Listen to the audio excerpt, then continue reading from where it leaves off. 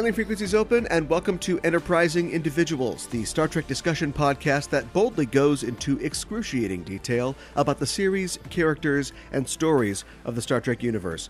I'm your host, Erin Coker, aka Caliban, and when you get sucked into a pocket dimension filled with desperate scavengers, prison rules apply. Kick someone's ass the first day. I'm joined on this episode once again by Dr. Erin Macdonald. Dr. Macdonald is an astrophysicist, a writing consultant, a voice actor, and a public speaker on science and science fiction topics. She's currently a science consultant for the Star Trek franchise, and she's the host of the online series Dr. Erin Explains the Universe. Erin, welcome back to the show. Hi, thanks for having me. I'm super happy to be back. It's great to have you back aboard. Today we'll be talking about The Void, the 15th episode of the 7th season of Star Trek Voyager.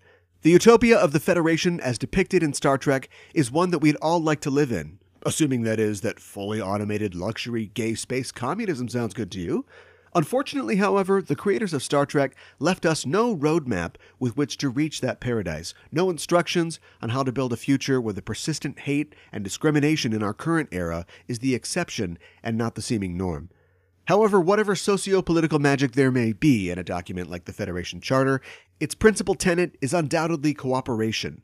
And as we've seen in countless Star Trek episodes, the open, selfless sharing of resources and information is the cornerstone of any successful utopia. But we'll talk about that a little later in the show. First, Erin, it's great to have you back on the show. And the last time that we were on, we were talking about how you discovered Voyager in college and how Janeway was an inspiration to you, so much so that you thanked her in your thesis dedication. And with Picard on CBS putting a lot of emeritus Trek stars back on TV, what do you think about the possibility of an Admiral Janeway series? Oh my gosh. I mean, who wouldn't love to see Janeway back? Sure. We all have our favorite characters. And so, once we started seeing some regulars pop back up in Picard, that's just what everyone thought is, I wonder if my captain will be back. Yeah. So of course I would absolutely love to see that.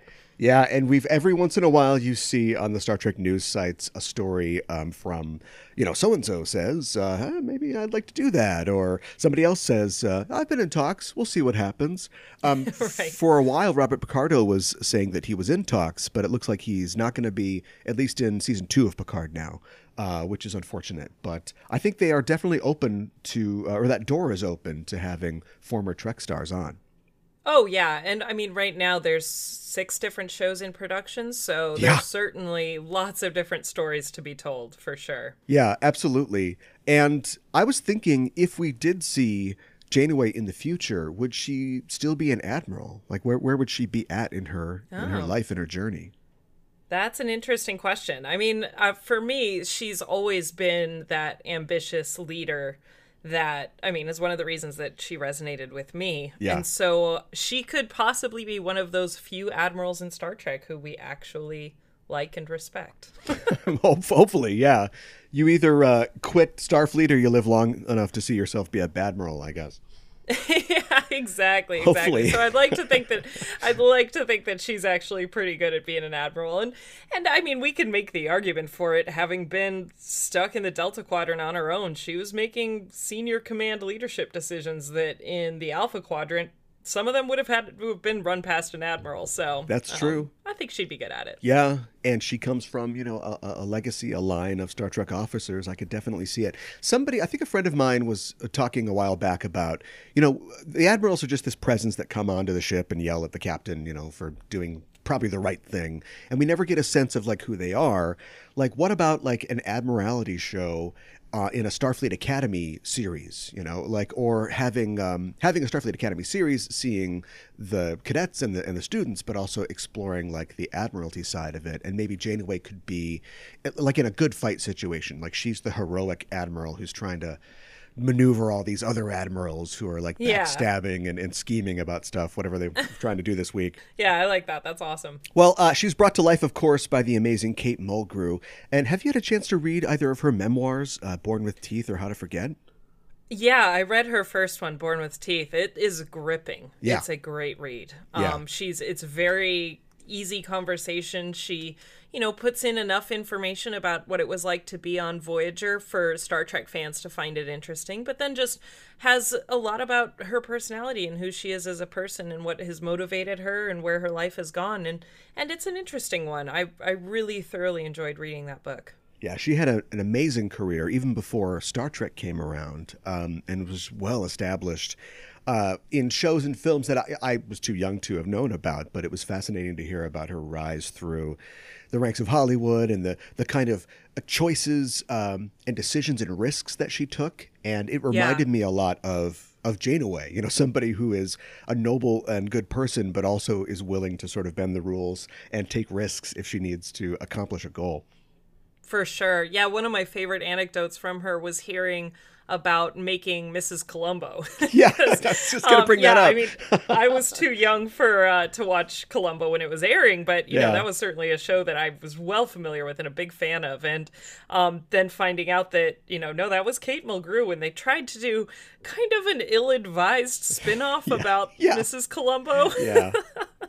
It's a funny idea. We never see Mrs. Columbo on any of the Columbo series. She's one of those famous characters that's talked about that we never see. Right. Like Mavis, Niles' wife and ex-wife on Frasier. And so they do or Vera. Or Vera on Cheers, yeah.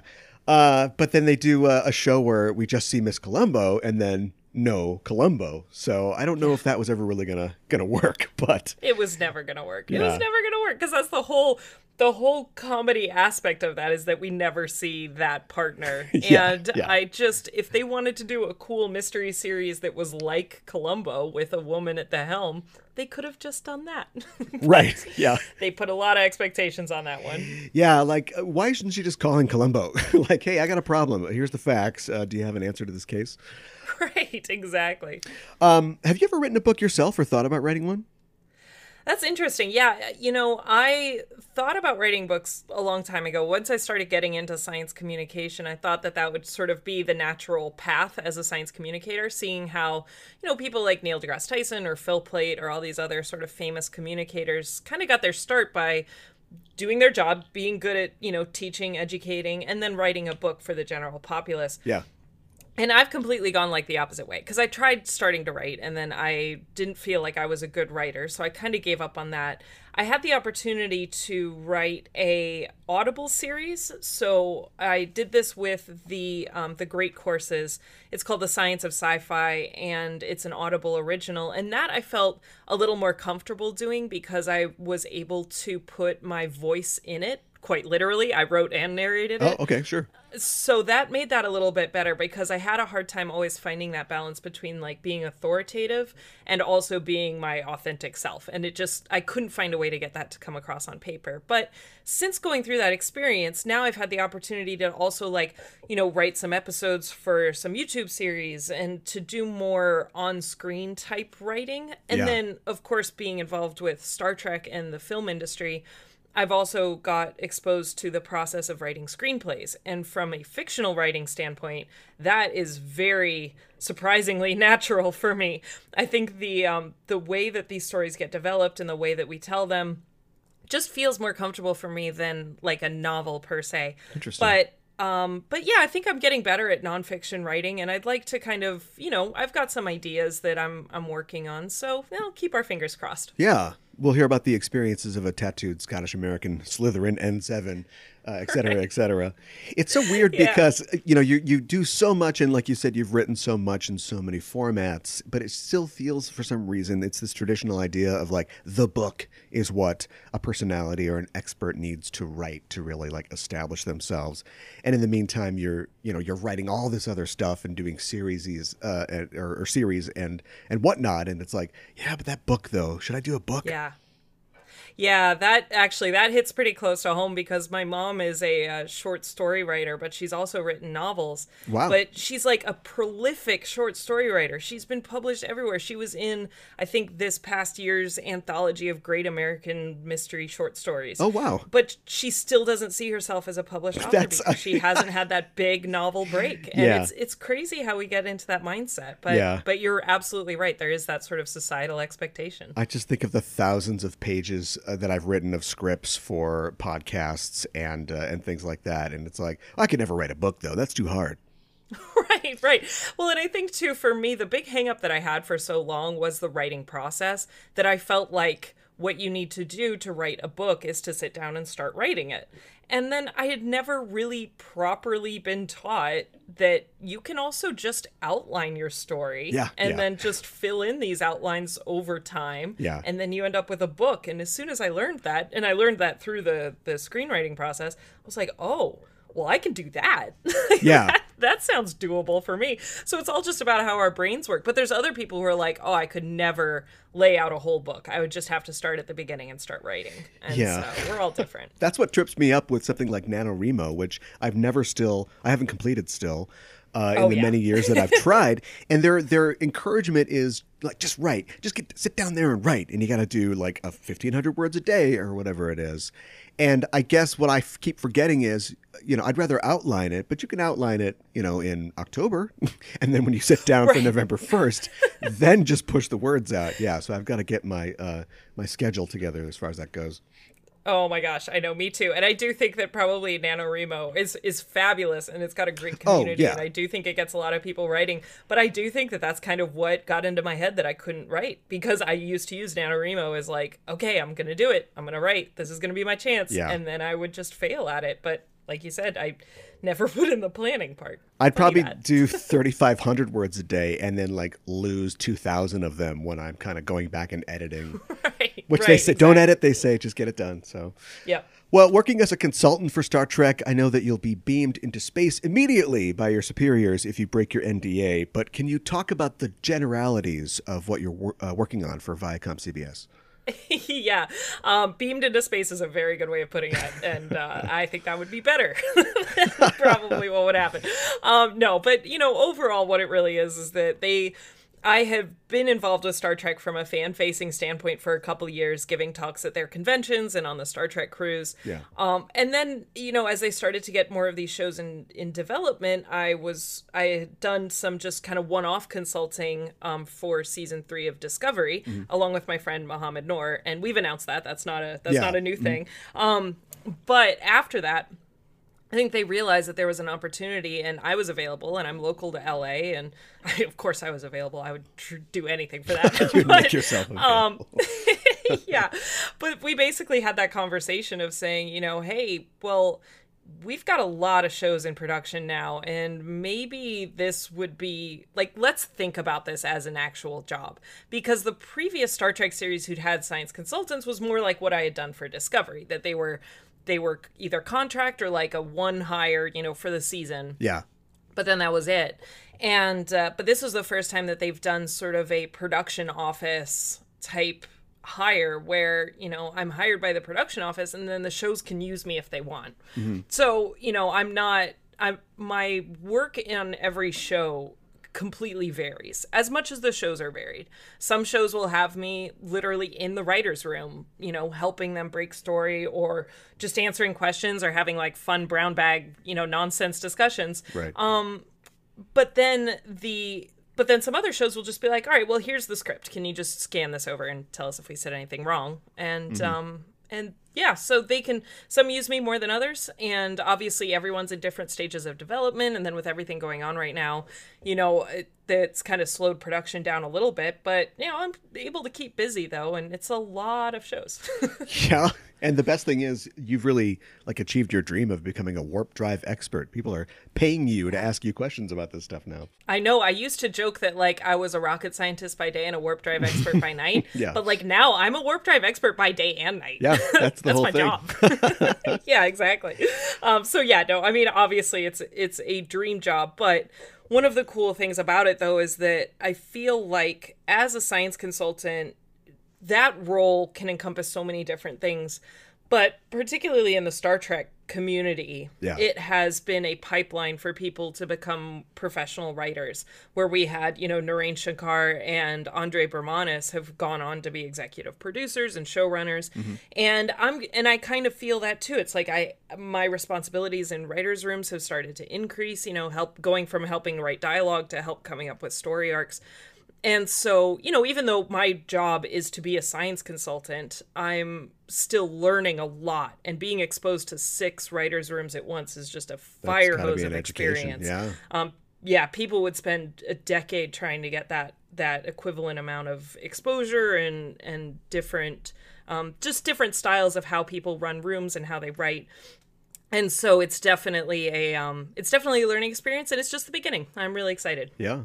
I'm really looking forward to Lower Decks, and I'm wondering if with the Nickelodeon series that's currently in development, there will be a stronger emphasis on the science elements. Like, I think it'd be great for a kid's series to try really be educational. Why let the Magic School Bus have all the fun? Right. No, I think that's absolutely true. And for me, like, I will say, I love Lower Decks. I can't wait for people to see it. I didn't work on season 1, but I love it, and I'm so excited for it to come out. But like you said, the Nickelodeon, I mean, I've been a big fan of animation, for kids as well as adults, forever. Yeah. And I just think that, like you said, this Nickelodeon show is a great way to introduce an entirely new demographic for Star Trek. And it's got the capability to do it. It's a good world with a lot of good life lessons. And so, the writers team and the group, the showrunners that they have working on it are fabulous. And I'm very, very excited to see that one move forward. But animation always takes a lot longer. Yeah, it's a longer process. Yeah. With the quarantine that's going on and social distancing, it has to have complicated your work speaking on science and science fictional topics. Yeah, it's hard because I got my start with all this at sci-fi conventions, so they'll always hold a special place in my heart. And I've been able to do a lot of virtual conventions, and I think it's actually been easier than I thought it would be. I think everyone's getting a little bit more savvy with different environments to work in. I restarted my Twitch channel, which had been kind of quiet for about a year and a half. I was able to start a Patreon page and start, instead of going to conventions and do these big one-off events every month or so, just do weekly content for people. And so I've been able to fill that void that way, but at the same time, it's just not the same. Yeah, it's not the same as seeing people in real life. Yeah. Yeah. I know that you've been streaming on Twitch as well. Is that just presentations, or are you gaming as well? I'm doing all of the above. So I basically have a set schedule where I will game for part of the week as just for my own entertainment as well as other people. And I just play through Mass Effect because that's my favorite video game series. That was like, I was like, I feel comfortable doing this. I've played Mass Effect so many times that you're not going to make a fool out of yourself. Exactly. Because I'm not a pro gamer by any sense of the word. And then I also have what I call the episode club, and that's where the patron side comes in, where the patrons will choose either 2 or 3 episodes of a TV series or a movie, and we'll talk about the science behind it. So, for example, this week we're doing 2 Stargate SG-1 episodes, and so I'll just talk for an hour, and we'll kind of break it down and interact in the chat, which is great about Twitch. And then I record that and then post it to my YouTube. And then I also started teaching Astronomy 101. I just started putting together like my old astronomy classes and started streaming those on Twitch on Fridays. And then again, posting the recordings so people can see them after the fact. But that's been great for me. You're not going to get a college credit, but it's Astronomy 101, exactly how I would teach it. So yeah. If you want to learn about astronomy in a fun way. Speaking of video games and Mass Effect, I know that, I don't know, I think the old BioWare is kind of dead at this point because Mark Laidlaw, a longtime writer, has left. Yeah. It's just kind of in a general brain drain. It seems like they're going in the wrong direction with stuff like Anthem. How do you feel? Are you optimistic about future BioWare or Mass Effect games?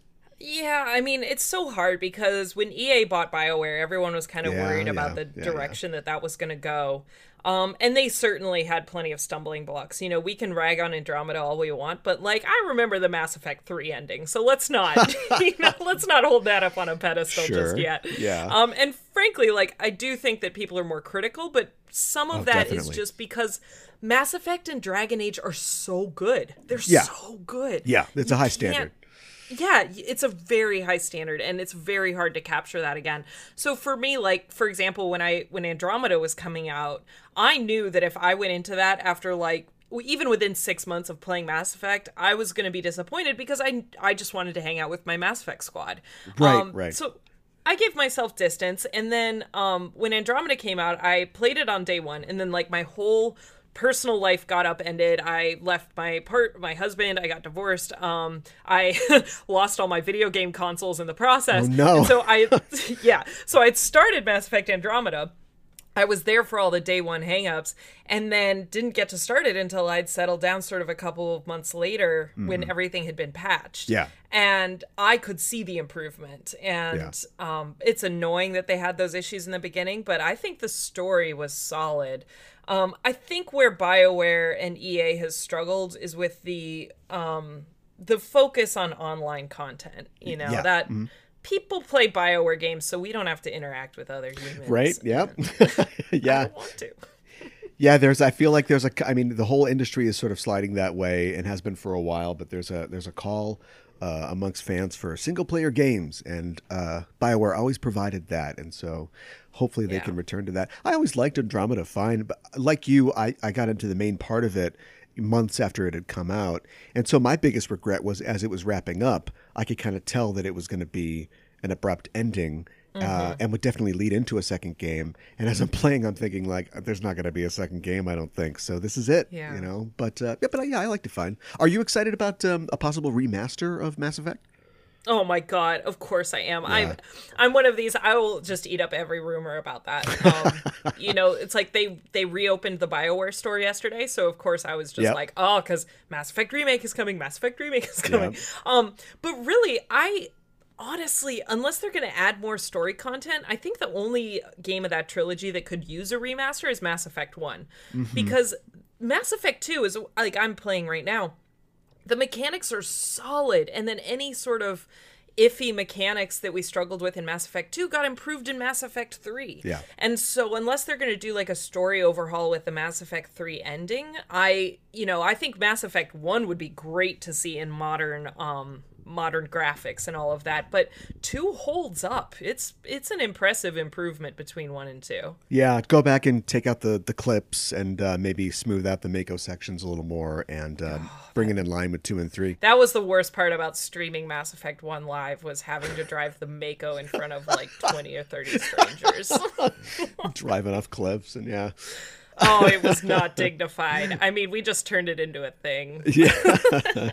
Why did you choose this specific episode, The Void, to discuss today? Oh, thinking about some of the usual Voyager episodes that I talk about, Voyager's usually my favorite episode or favorite series to break the science down in, because they tend to be a little more science heavy. Mm-hmm. But there's some episodes that I talk about all the time. We talk about Eye of the Needle, Blink of an Eye. Those are like my big go-to ones. And I feel like The Void also kind of gets forgotten because it's a little bit similar to the season 1 where they're stuck in the loop. It's like episode 5 or 6 or something, really early on in Voyager. And again, where they're stuck in a void in space. So this one kind of came late, to the series, and I think it just gets overshadowed by some of those other Voyagers trapped in a bubble stories. Yeah. And I love this one because it brings in so many great aspects of Star Trek, from the we're trapped, we have to science our way out of this, to we have to not fight people, we have to cooperate with people, to like unique ways of communication. And I think those are huge Star Trek tropes that it's nice to see wrapped into one episode. Yeah, there's an episode near the beginning of TNG where Silence Has Lease, where they get trapped in a void-like space. And then, of course, there's this lizard-faced monster that's, trying to kill them all. And it's more about, it's a very TOS-like type episode. It's more about, like, the scariness of being out in space and exploring.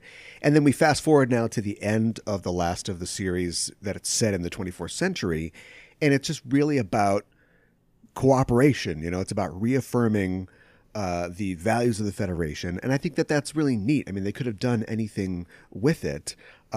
And it reaffirms the mission of Voyager as well, which isn't just to get home, but also to represent the Federation in the Delta Quadrant, which was a big focus of episodes in earlier seasons.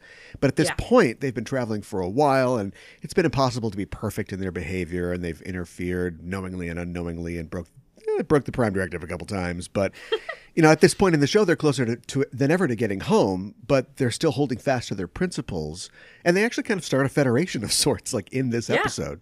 I think it would be really tragic if after coming all this way, they were going to get destroyed, in some pocket universe. And even Tuvok and Chakotay are like, we might have to show a little muscle here to get out of this. But Janeway reminds them that cooperation and mutual respect it's why they're all here. It's the founding principles of the Federation.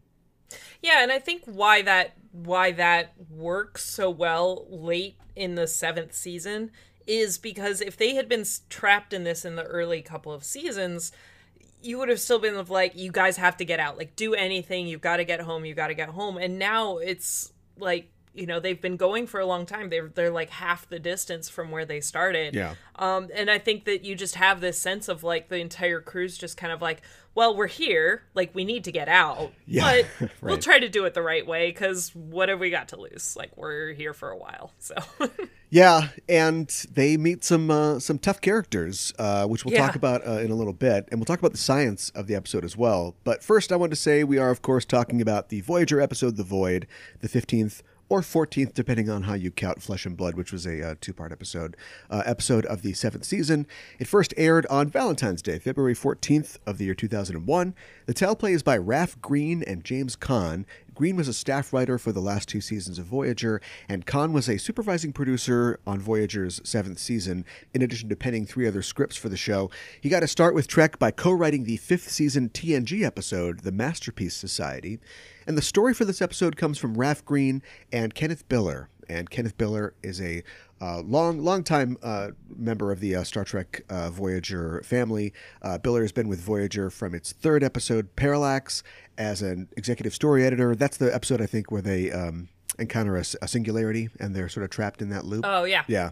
And he was an executive producer on the show by its 7th and final season. He also wrote or contributed to 35 episodes of Voyager over the series' run, and he directed the 4th season episodes Revulsion and One, which are both pretty good episodes. So one of the major voices, along with people like Jerry Taylor and Joe Menosky, to shape Voyager. This episode was directed by Mike Vahar. Vahar has directed on many sci-fi and cult series, and he's directed 31 episodes of post-TOS, pre-Discovery Star Trek, and Ronald D. Moore has described him as his favorite director on the series. The stardate for this episode is 54553.4 and actually runs to 54562.7. And your assignment, Erin, if you can, is to give us a 25-word synopsis of The Void. Ooh, okay. Voyager gets stuck in a bubble of subspace among many species and builds a new federation in their quest for survival. Now that's a hook. Thank you. You're putting those screenwriting skills you're learning to the test here. Yeah. Yeah, right. Perfect. There's my log lines. Yeah. Here's some interesting facts from the memory banks about this episode, and there aren't a ton exactly. This is, late Voyager 7th season. It's a fairly run-of-the-mill plot in terms of Star Trek. So much so that this premise or a similar one was used previously in the Star Trek animated series episode, The Time Trap. In that episode, Kirk and crew are drawn into something of a space Sargasso Sea and are forced to work in cooperation with the crew of a Klingon ship to escape. That episode also features the return of Commander Kor, although he's, of course, played by James Doohan instead of John Colicos in the animated series. The idea of Janeway and Voyager creating a Federation-like body was always part of the episode's conception. In fact, the working title for the episode was Federation. This episode has something of a focus on music, and as an Easter egg, the original series theme can be heard both in the sequence where Phantom's species is communicating with the gods and in the last scene in the transporter room. And this episode has a few connections to fellow sci-fi series Babylon 5. Guest actor Robin Sachs played several characters on Babylon 5, and his character's name in The Void, Valen, is a holy figure amongst the Minbari race in B5. One of the ships in this episode is reminiscent of the White Star class of ship in Babylon 5, and this episode's director, Mike Vahar, directed 14 episodes of the syndicated series. And this episode was nominated for an Emmy Award for Outstanding Makeup in a series. A lot of aliens on display, a real coterie of creepy crawlies here. Let's talk about some of the guest stars in this episode. Robin Sachs appears as Valen. Sachs was a frequent guest star on TV throughout his career, appearing on series like Babylon 5 and Buffy the Vampire Slayer, and he played the role of Ceres in Galaxy Quest. That's how I knew the name.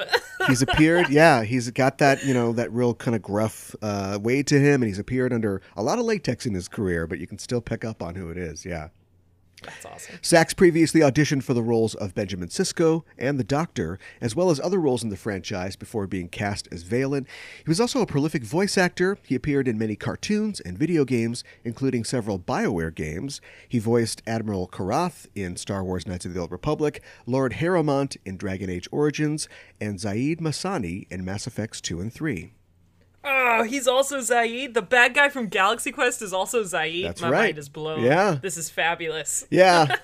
And in fact, he passed away in 2013, but the Citadel DLC of Mass Effect has more than a few Easter eggs to him and also Zaid in some of the missions.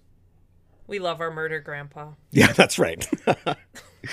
Paul Wilson appears as Loquar. Wilson's had a long career in TV and film, appearing most notably as Paul Crepence on the NBC series Cheers. He also appeared in the films Problem Child 2 and Office Space, and he's one of those classic that guy actors, It's like, hey, it's that guy. In Office Space, he plays the other Bob, along with John C. McGinley's Bob Slidell. Scott Lawrence also appears as Garen in the episode. Lawrence is another classic that guy. He's appeared in many TV shows and films since his first TV role in a 1987 episode of Murder, She Wrote. He appeared in the films Avatar and Star Trek Into Darkness and has been one of the main voices of Darth Vader in video games since the 1990s. Cool. Yeah, with the old LucasArts games for the most part, and then he's been brought back recently to do some of the Star Trek VR or Star Wars VR games. Oh my gosh, those are so good. Yeah, Vader Immortal. I have all three of them. Oh, really? Okay, there you go. Oh, yeah. Is this so good? Is this the one where you basically, I don't know what your motivation is, but he's like training you and stuff? Yeah, you basically are like being, you travel to Mustafar and, then, there's like a whole story arc, and then he basically brings you, like, you're kind of a forced apprentice, and so there's 3 arcs to it. There's basically 3 acts to the whole story, and then in the 3rd arc, you're basically fighting him. It's funny, fun fact, it was my first very serious VR injury was playing that game. Oh, no. Yeah. I was throwing thermal detonators with great force down a crevasse at some ATSTs and slammed my hand into the oak bed frame and pretty much, definitely a hairline fracture, if not worse. It was pretty impressive. Drew blood. You're a real veteran. Weird. Got the scars to prove it. Yeah. Jonathan Del Arco appears in the episode as Phantom. Of course, Jonathan made his Trek debut in the now classic 5th season episode of TNG, I, Borg. He would go on to reprise that role in the 7th season premiere, Descent Part 2, and in several episodes of the CBS All Access series Picard. Del Arco was a frequent TV guest star in the 90s, and he had a regular role on the TNT series The Closer and its follow-up series Major Crimes as Dr. Fernando Morales. And Michael Seamus Wiles appears in the episode as Bosal. Wiles may be that guyest of them all, appearing in many films and TV shows since his debut in the 1980s. He's appeared in the films Fight Club, Transformers, the X-Files film, and Magnolia, as well as many more, and he's had regular roles on both Breaking Bad and Sons of Anarchy. Awesome. So it's an episode with video game connections and an episode full of male actors you've definitely seen in other places. Fair enough. It's almost like a prison movie, or a prison episode. So you got to reach out and get like all these, tough guy types to right. populate and I this can't void. Imagine. Did Michael Westmore do the makeup for this one? Do you know? I'm just assuming that he did. Yeah, I don't know for sure. Because he's got or whoever did the makeup design, and yeah, I would assume that it's Michael Westmore. But they have at least 3 or 4 new aliens to come up with that are fully developed aliens. It's pretty impressive. Yeah, that's true, and a couple old kind of familiar ones as well. But yeah, it's a real alien palooza. Let's talk about the episode itself. And the science on Star Trek is obviously it's a vehicle for the story first and foremost. They're worried about total accuracy second, but so much of the science on Trek starts with a grain of reality, or at least theory, something that sparks the imagination, and then the writers extrapolate, something plausible or at least, theoretical about astronomy phenomenon to form the basis of the episode. And I love the science episodes of Trek, especially of Voyager, where it steers more into the sci than the fi. And Voyager has had some great examples of that. We talked about the Parallax, I think it's called, the episode where they deal with the singularity and the very fast spinning planet, the blink of an eye.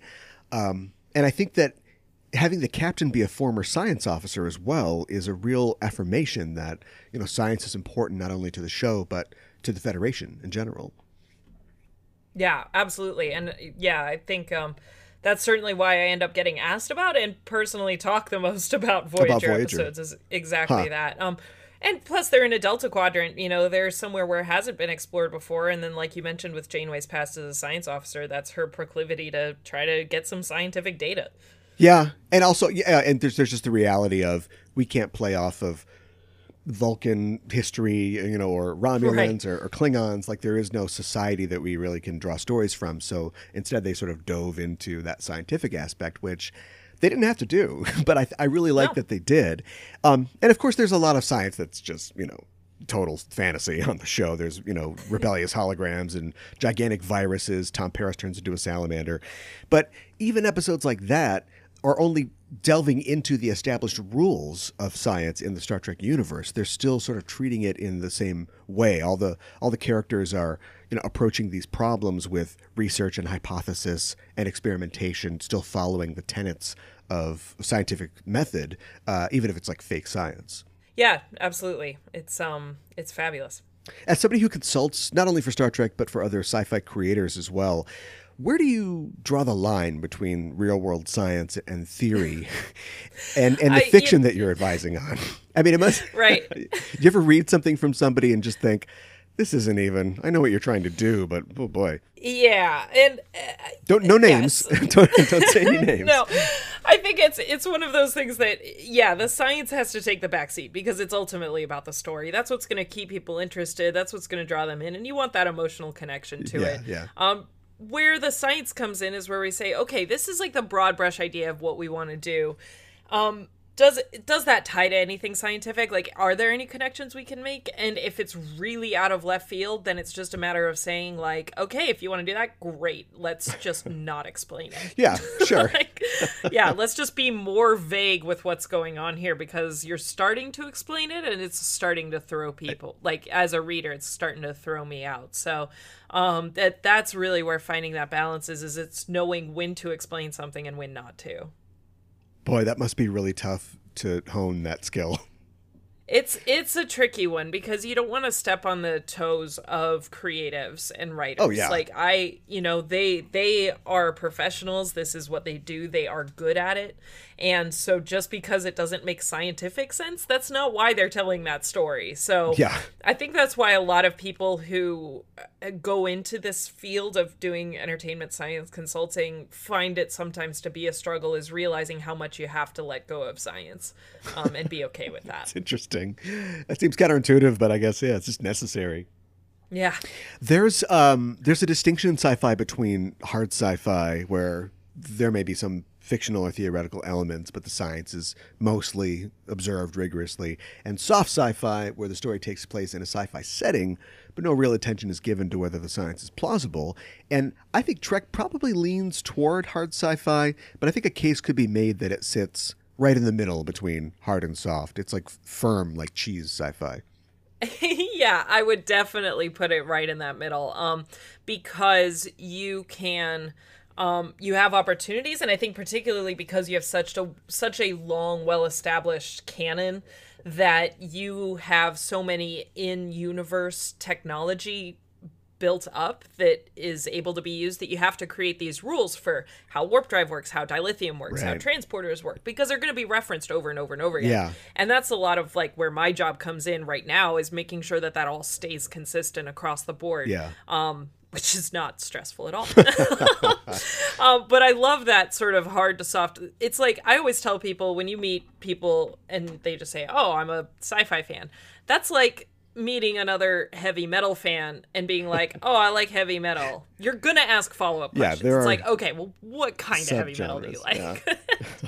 They're not all the same. So I would definitely argue that Star Trek sits right in the middle. Sometimes it'll lean into those scientific explanations, and sometimes it's like, you know what, we're just gonna have the most ridiculous nonsense because we can. Yeah.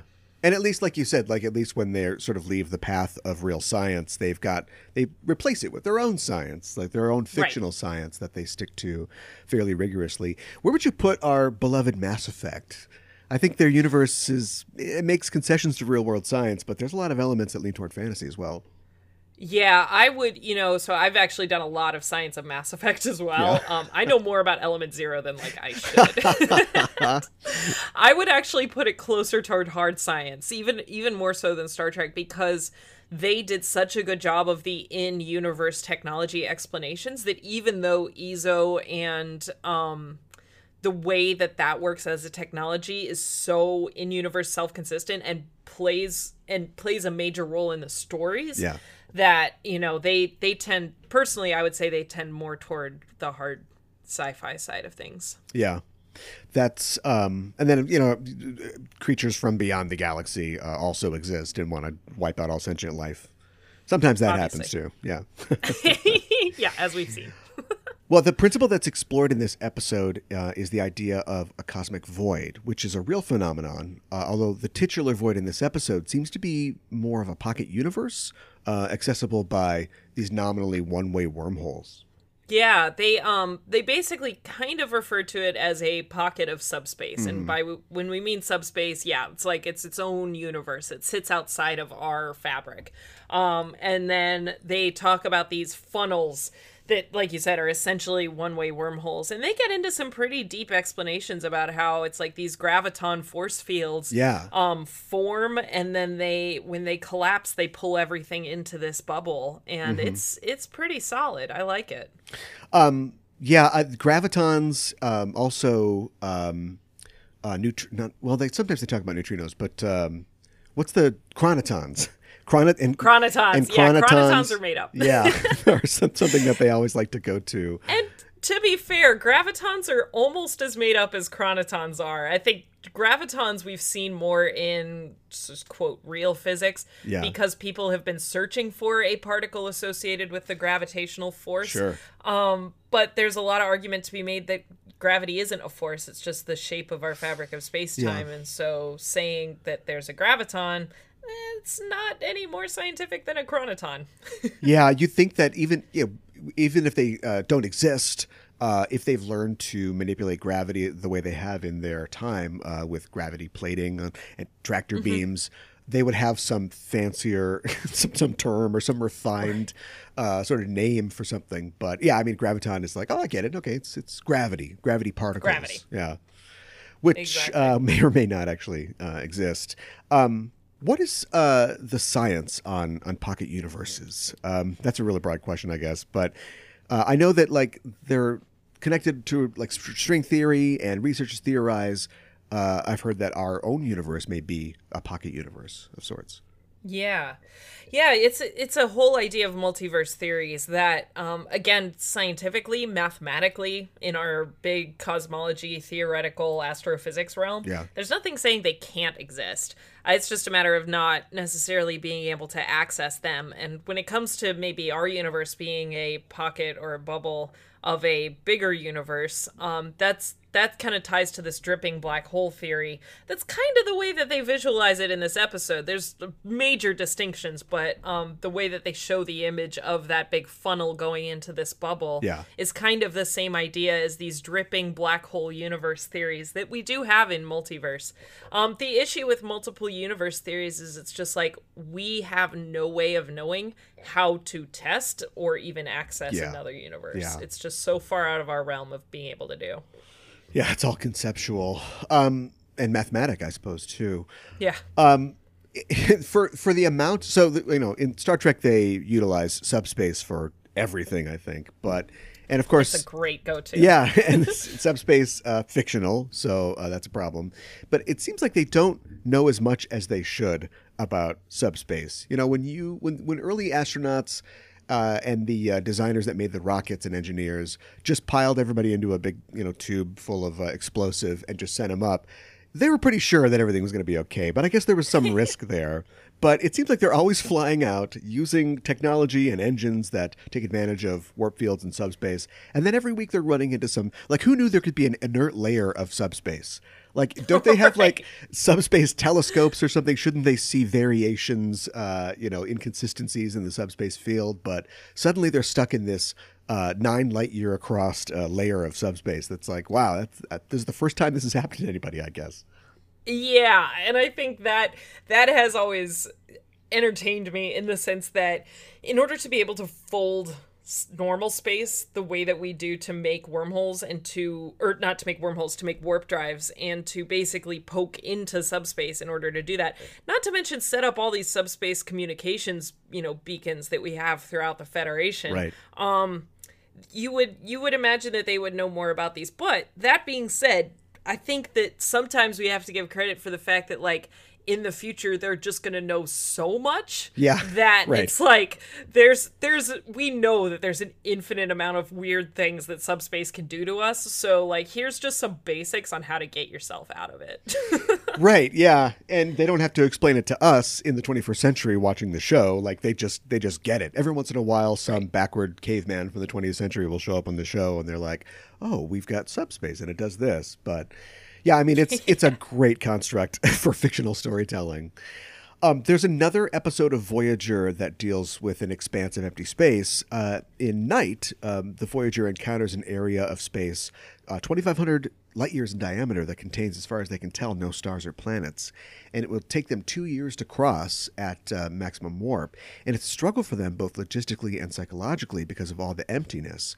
And it's a pretty good episode. But my understanding is that when astrophysicists talk about voids, they're usually talking about voids between galaxies in intergalactic space. Yeah, these are those distant scales that it's hard, even as sci-fi, ardent sci-fi fans, or even people who have, a good understanding of astronomy. It's hard to wrap your head around how there's a difference between a dozen light years to a few thousand light years to 250 million light years. Yeah. Yeah, exactly. It's just hard to wrap your head around. And even when I was working as an astronomer, I was studying our local universe, which is, way out beyond our own galaxy and into these galaxy clusters. Yeah. But, that's what you do. And so, yeah, when we talk about voids in actual astronomy, we are talking about just gaps in the distance between galaxy clusters that we've seen develop. And we can model to some extent how those show up. The ones that don't quite make a lot of sense, I think a lot of people have heard of, like, the Boots void, that, it's just one of those things that the universe is a big puzzle and we don't have access to the pieces.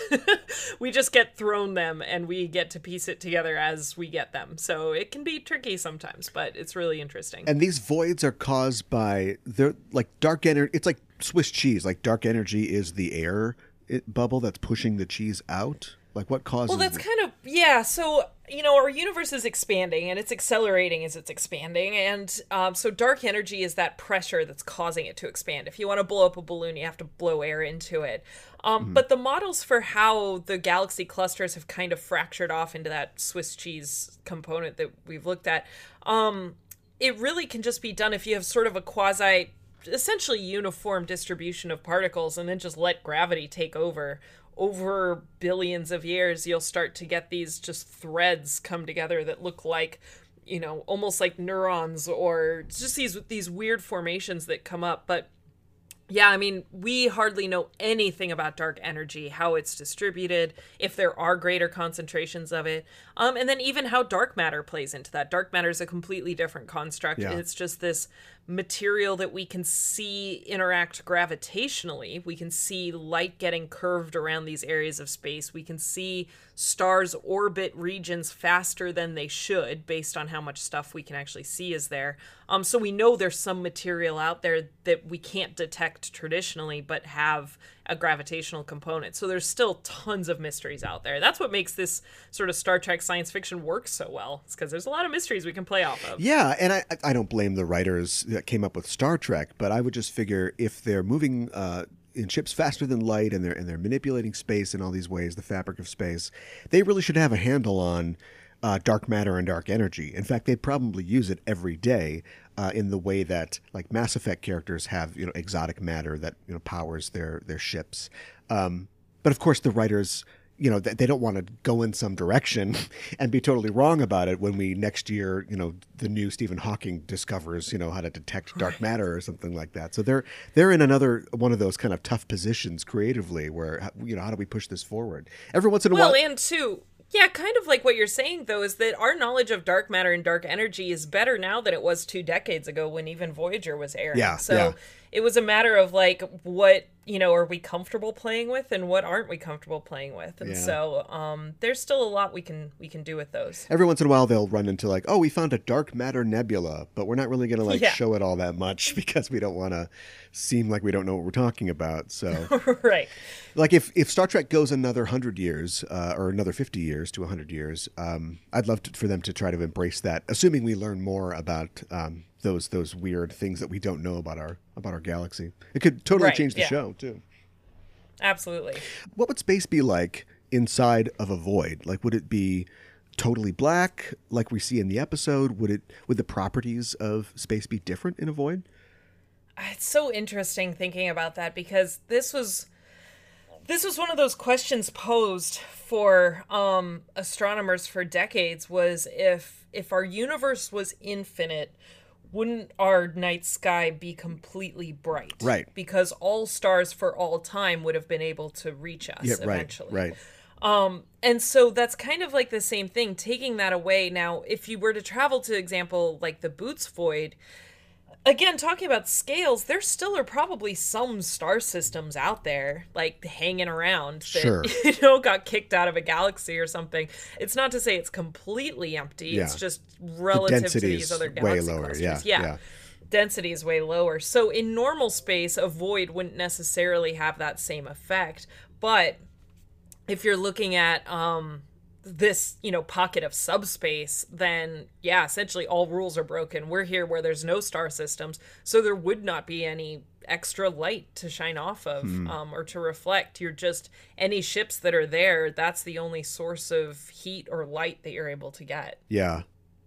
And I think that you have to set the story somewhere. I think it's interesting that all of Star Trek takes place, in our galaxy, and we very rarely do anything with any like surrounding galaxies or different places. We were talking about Mass Effect before, and in the latest Mass Effect game, Andromeda, the whole plot is that the main character and a group of other beings traverse the space between the Milky Way and Andromeda, and it takes like 600 years, I think, but they're all asleep for the journey.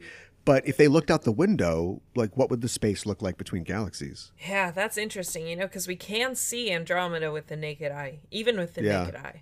So, light has had time to reach us from Andromeda. Light is traveling from the Milky Way out into the universe. So I think that there would be still some stars. I think they would just be much fainter, much harder to see. So, it's interesting because that light will have dispersed over time, right? Yeah, right. Yeah, maybe you could see other more distant galaxies if you had the right or more powerful technology. Yeah, it's interesting. It's cool to think about, though. Yeah, it really is.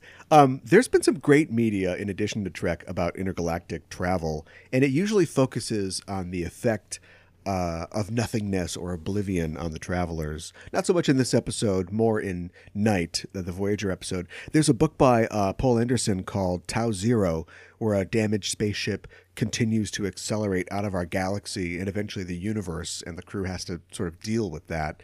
And there's also a great Swedish film that came out 2 or 3 years ago called Aniara, which is based on a poem written in the 50s. And it's about a ship which is heading to Mars, but it loses the ability to maneuver, and it follows a trajectory out of the solar system, and how the occupants deal with that, just, interstellar space. That's interesting. They don't deal with it well. Yeah, right. Who'd have thought? Yeah. It's just a testament to how tough Janeway is, I think, because she gets pretty bummed in that episode Night. But in this episode, we get into a similar situation, and she jumps right on the horse, and she starts forming an alliance that's going to get them out of there. I like that. And I do think that that has come from the 7 years of being stuck in the Delta Quadrant. That's where, again, the character development, she's like, all right, I got this. She's an old hand at being stuck. Yeah, we've got to get ourselves out of here. But I do like, too, at the end, where she basically is like, it was really nice to feel like I was part of a federation, Where yeah, Yeah, I just really wanted that. Yeah, don't go, you guys. Yeah, all right. Come with us to Earth. It's great. Yeah. All the other aliens that are in the Void, and they've been there a little longer than Voyager, they're all suspicious and backstabbing each other. But of course, the Starfleet ship immediately wants to cooperate to succeed, which is cool. But I wonder, in the franchise that we see, why is every alien race such jerks, usually? Like, why is it only the Federation member races that seem to have realized that cooperation is the only way forward? It's like the prisoner's dilemma. Like, we just have to work together. But I think that, because your instinct, well, at least my instinct would say, like, well, all the nice ones got killed. But I do think that, social Darwinism. Voyager is unique in this. And that's why the reason I think this episode works so well is because the progression that you have and being able to see Janeway in these negotiations, you leave it thinking like, oh yeah, that does make sense. That she's coming to people's aid without them asking. She's giving them supplies and materials without any ask for a return. And that just kind of breaks people's brains. And it just takes one person to sort of wake everyone else up. And so it makes sense as a viewer watching that, where you're like, okay, I can see why no one had done this before. And now you have this one ship just with the sheer tenacity to take the risk, compared to some of those other ships in there, has a lot more supplies, and more firepower than some of the ships. So, and Janeway is exceptional, but so is every, member of Starfleet. They're all representatives of the Federation. So I was a little disappointed when Chakotay and Tuvok slide up and they're like, maybe we should start taking some stuff too. Yeah. We're getting low on food. But then I kind of thought about it, and Chakotay isn't a Federation person or a Starfleet person, so maybe he's a little more practical in that regard. And then Tuvok is he's just doing the math. He's being logical about it. We've got X amount of food. Yeah. And then in X amount of days, we'll have no food. So maybe we should get some food. Well, and it's interesting, too, to show which of the characters still hold on to still inherently have that Maquis sensibility. Whereas, maybe Torres, she's come such a long way since first being a member of the Maquis. But Chakotay still kind of has that in him, where he's like, hey, we're just going to scrap ourselves out of this. We know how to survive, and we'll fight it, and if everyone hates us, then so be it. Whatever. Yeah, and Tom, who's come a long way as well, but former Maquis and prisoner, is like, oh no, I know this. We got to take his food. Right. Remember the shoot or whatever that episode was called? Like I was in prison. Come on, you got to learn these lessons. We got to take everything we can. Exactly. But Janeway, of course, is so seasoned at this point that she realizes the correct way out of the situation. In the animated episode that I brought up, the time trap, there's a bit of a different solution to it, and the environment that the Enterprise and the Klothos, the Klingon ship, enter into is a little different. In that pocket dimension, which is called Alethea in the episode, the people who are there have been there for over 1,000 years. This is like a ship graveyard. And they've already created a ruling body, sort of like the Federation Council. And Kirk and Kor have to sort of deal with them, but they deal very strictly with things because I think they put them in timeout for 100 years because they're taking the long view of stuff. Yeah. So Kirk and Kor have to fight their way out to normal space, and only they escape. And I think that reflects more the ideals of individualism and American exceptionalism at the time in which the episode was created. Because why not find a way to help everybody out, and then they can all be free. And that's Janeway's goal in this. She's like, join us. We're all going to get out of here. Why would we fight? Yeah, exactly. And it's like, well, what are new ships? What are they supposed to do? And she's like, they're going to join us. And then what happens to their supplies? They'll share, and we'll share with them. And everyone's kind of like, what?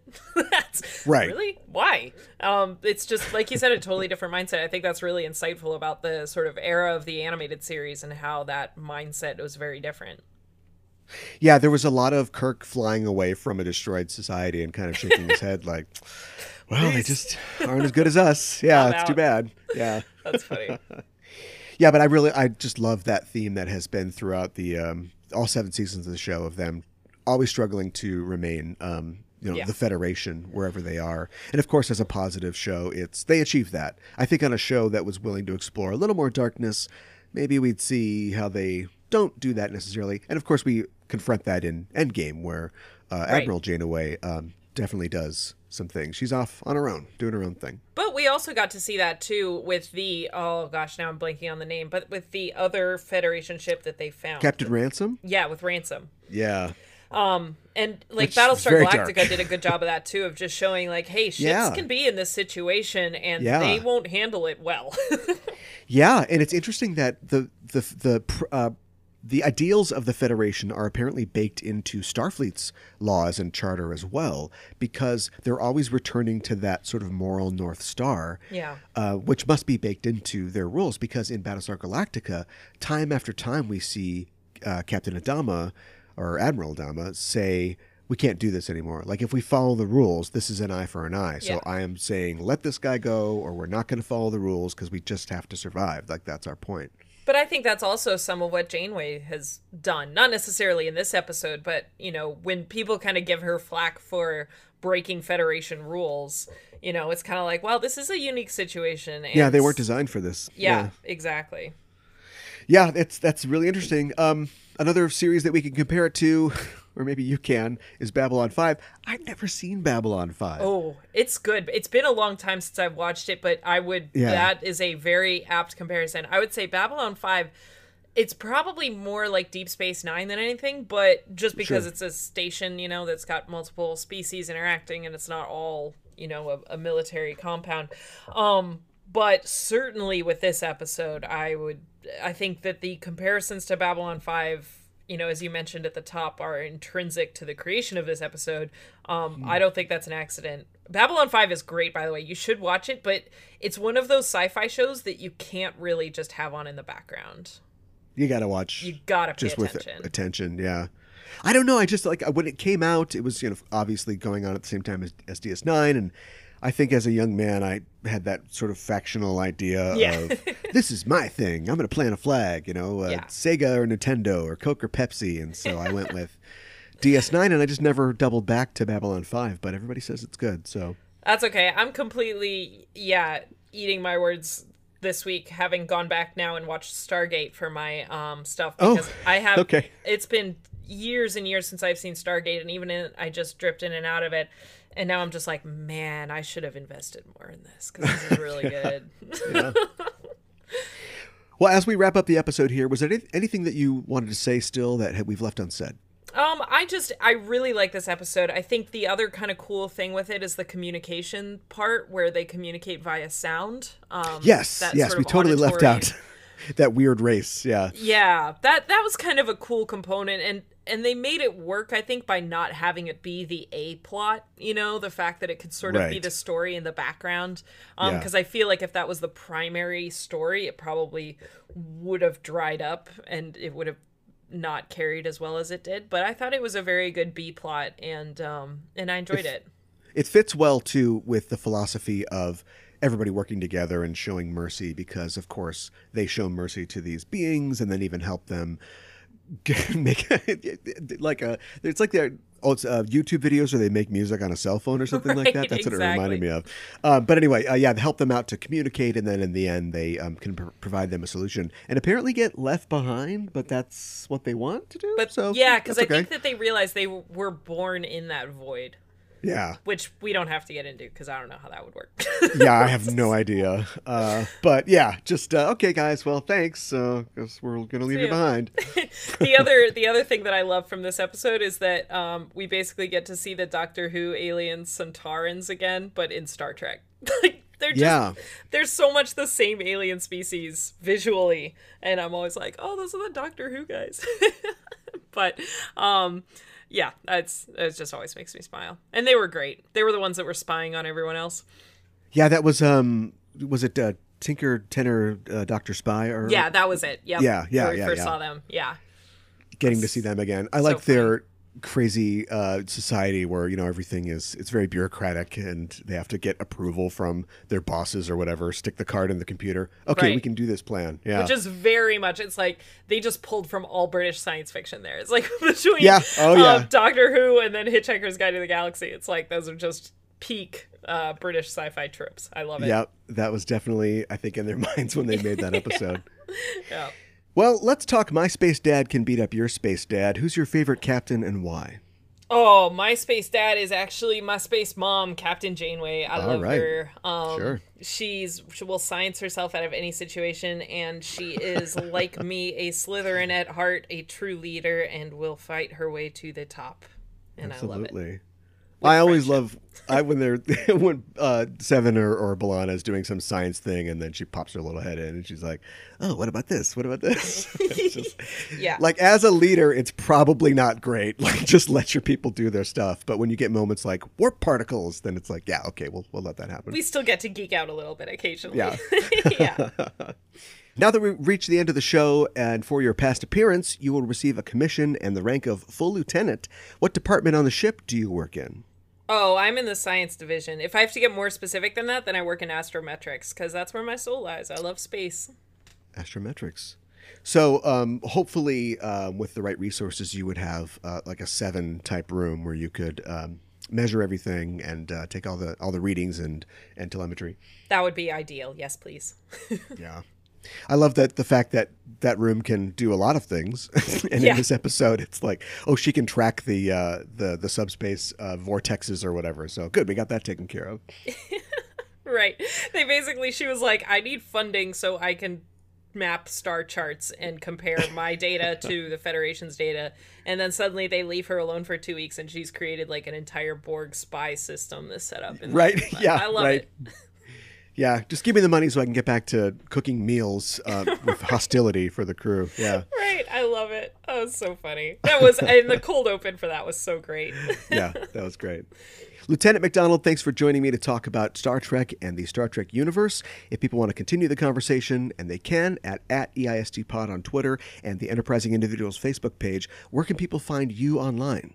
Most of the time on Twitter at Dr. Erin Mac. That's DRERINMAC. That's also my handle on Twitch. And if you go to Dr. Erin Mac or ErinPMacDonald.com, either of those will take you to my website where you can find more links and information. That's awesome. And of course, you're appearing on YouTube and Twitch. I guess they're not live. Any virtual appearances coming up? Oh, coming up, yes. This will probably have happened by the time it aired, but people can go back and watch it because I am going to be on Comic-Con at home. Okay. With the other only full-time science consultants that Star Trek has had, I am appearing alongside Naren Shakar and Andre Bormanis, moderated by Larry Nemechek, talking about our careers as science advisors in Star Trek, and that is a really great experience. And then I'm also putting together some talks for Virtual Dragon Con, so people will be able to find those. That's great, and people can catch you on YouTube, I think, still in videos for Virtual TrekCon, where you talked about science and Star Trek. So look for that on YouTube as well. And I think that's it. Thanks for joining me. Yeah, thanks for having me. This was a blast, as always. Yeah, it was. And we are signing off until the next mission. Hailing frequencies closed.